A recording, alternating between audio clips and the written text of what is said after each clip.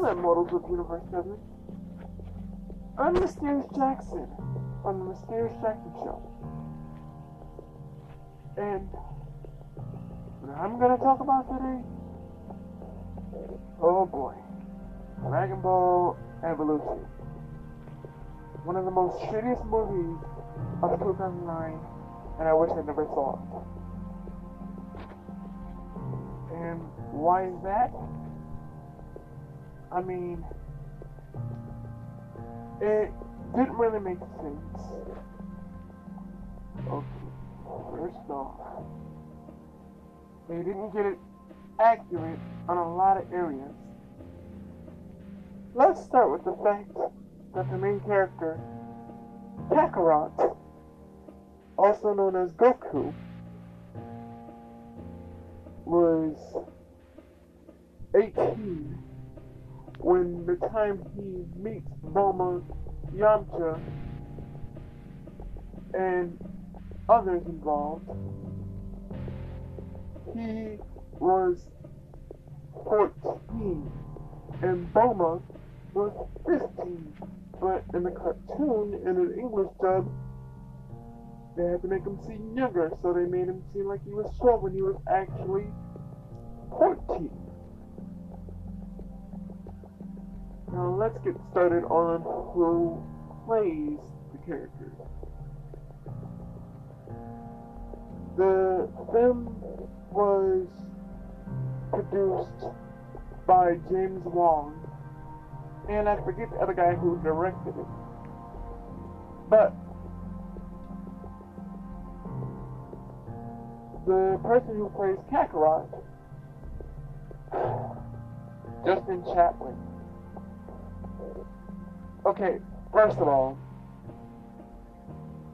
let me just address the elephant in the room. I didn't hate Justin Chatwin until he played Kakarot. He, to me, was a decent actor up until that point. He was, in the, sequel to Baby Genius and other movies. But to me, he's a B-rank actor. And he didn't know how to capture the character of Kakarot. He really didn't. And I've seen the movies in different areas and in different pronunciation or language. And like one of the scenes, he's like, "Come on, Bulma, we gotta find the Dragon Ball." When everybody knows Bulma wanted to use Kakarot's Dragon Ball, and she thought he should tag along with her. But the line it's supposed to go, "Come on, Bulma, let's find the Dragon Ball." And then, due to the fact that Krillin is not in the movie, Yamcha is in the movie, but they shitted on Yamcha in the movie. The guy playing Master Roshi, it didn't really bother me. And then Bulma, the co-star of the show, she only had one strand of blue hair, and how they rushed everything, it was just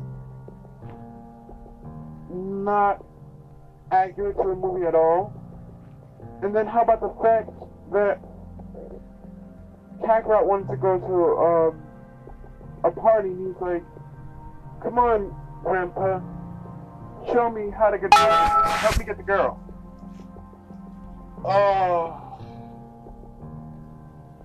Kakarot does not need to know how to get any girl. His strength, his friendliness, and his charm and his naivete helps him get the girl and see how caring and considerate he is. He's a noble warrior who doesn't really understand how real life works because he's not from planet Earth. He is adopted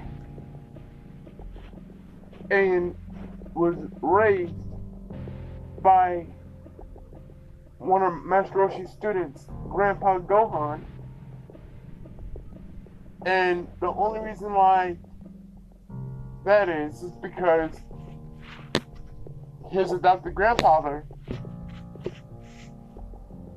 really didn't want to leave him alone, so he offered to take him in. And plus, he didn't know what his real name was, and he was just crying. So when he picked him up and called him Goku, he started to laugh. And that's when he gave him that name. And then he's getting bullied in high school. If anybody tried to bully Kakarot, he'd just knock him out with one wind punch. Or one blast or one punch, and then they're laid out. Kakarot knows what to do when a bully comes around. And Geeko, what the hell? This movie was just all around terrible, and you can tell it was rushed. Unless I just another elephant in the room. Where the hell was Krillin? And where the hell was Pilaf? Mai was working for King Piccolo, which was stupid. And there was no Shao, or Shu as he's called in the dub. And the Bluetooth device is ready to pair. There was no Oolong, and there was no launch. And then how Chi-Chi met Kakarot didn't make no sense. She never met him in high school. He never made fun of her name. All of Kakarot's innocence, they just totally disregarded that. And the CGI was just not worth it. And I didn't really feel that movie should have been made. Yeah, and they were going to have Pan in it. And people were like, well, I thought you loved Pan. And I do. But I will not allow the movie to shit on an iconic character along with Kakarot, because Pan and Kakarot are some of the characters I voiced when I was a voice actor. And Pan, for that reason and other reasons alone, why it has a personal connection with me. And plus, I've talked to the original voice actor for Pan, Elise Bowman, but before her, it was somebody by the name of Susan. I don't really know what happened to her, but she was the starting point for Pan. And then Elise Bowman came in, who is a dear, dear friend of mine. How are you doing, Miss Bowman?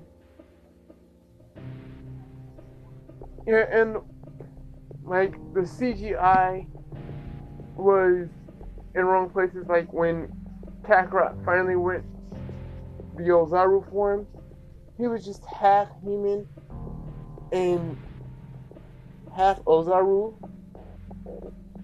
That's not how the Ozaru is supposed to work. And then you can tell he didn't know too much about the show.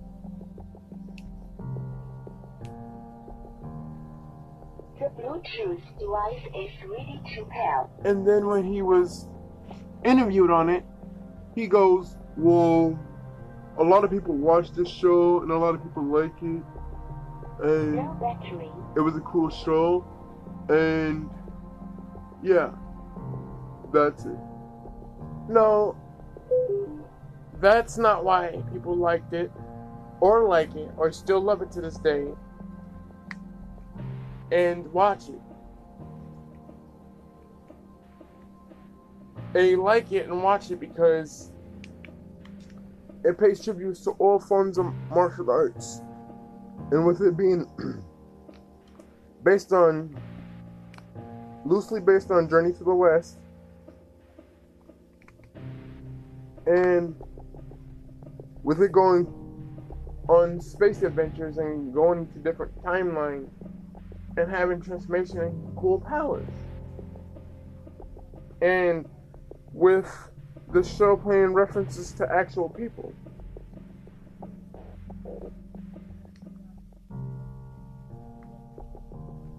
The Bluetooth device is ready to pair. And then aside from that, the creator, Akira Toriyama, he loves his martial arts stuff. And not only that, before it was called Dragon Ball, it was called Dragon Ball Power because before it was a comic, and before it was an anime, in the 70s, it was called Dragon Power. It was a video game first called Dragon Power. And Kakarot will go around collecting sandwiches and destroying enemies, and then collecting the Dragon Balls. But they were called Dragon Orbs. And the Kamehameha wave was called the Turtle Wind Wave. And then when he saw how popular his game was, he was like, oh, I want to make it into a mangaka. No battery. So that's what he did ultimately. And then it got popular when Fuji No TV battery. picked it up in the early 80s.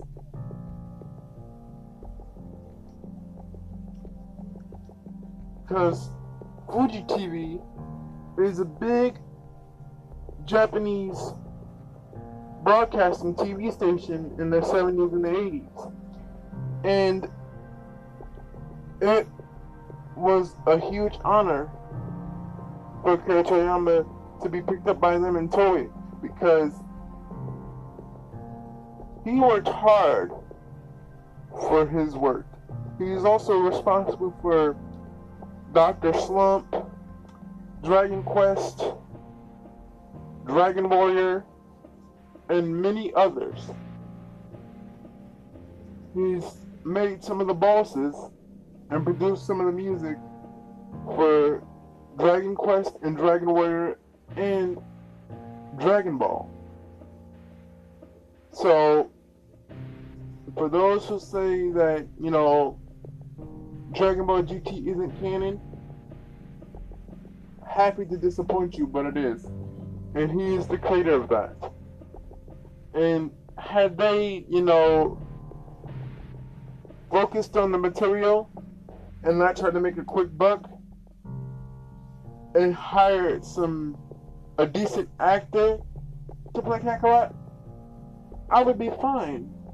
But no, they had to get Justin Chatwin. There's not too many memories that I have of him that are good. Like, I had nothing against the guy up until he played Goku in Dragon Ball Evolution. And it was just, ugh. That movie should not have been made. And it was a disgrace to all Dragon media.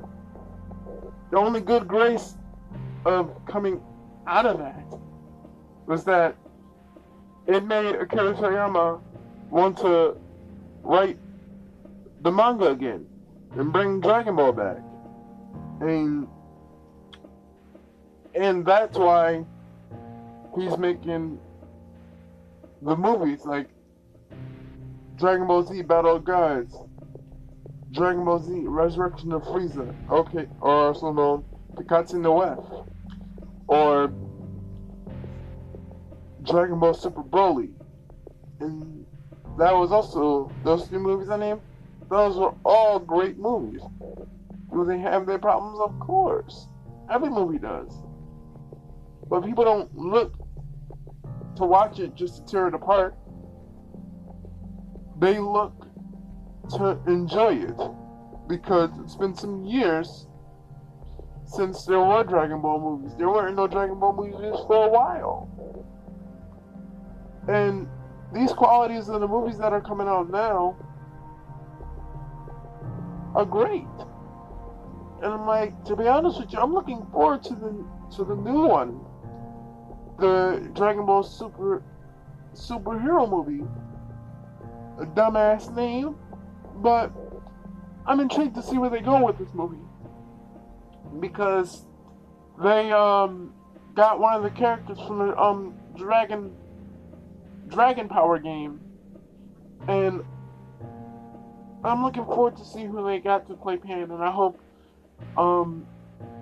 Miss Bowman is playing Pan, or if not her, have Susan play it. Because although I would love to have Miss Bowman play Pan, because when she plays Pan, I feel the energy from Pan. And that's what you would want as a voice actor. You would want to relate to the characters and identify with them. I don't like when somebody plays a character and you can't identify with them or you can't relate to them. It just destroys the purpose for me. So if they can get Elise Bowman to play Pan, I will be extremely grateful and satisfied.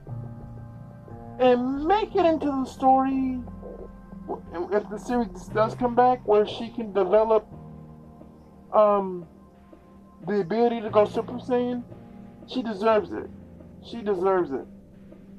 I mean, because Akira Toriyama says she has the potential to go Super Saiyan. She's a quarter Saiyan. And as long as you have it in your DNA, you're able to go Super Saiyan. Hell, they made a what if Krillin was a Saiyan and he was able to go Super Saiyan, and he's not even a Saiyan.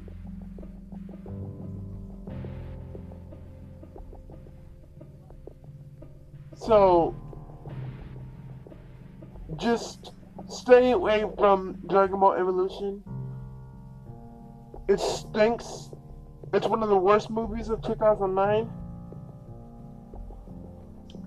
Even Michael Jackson said months before he died not to watch the movie.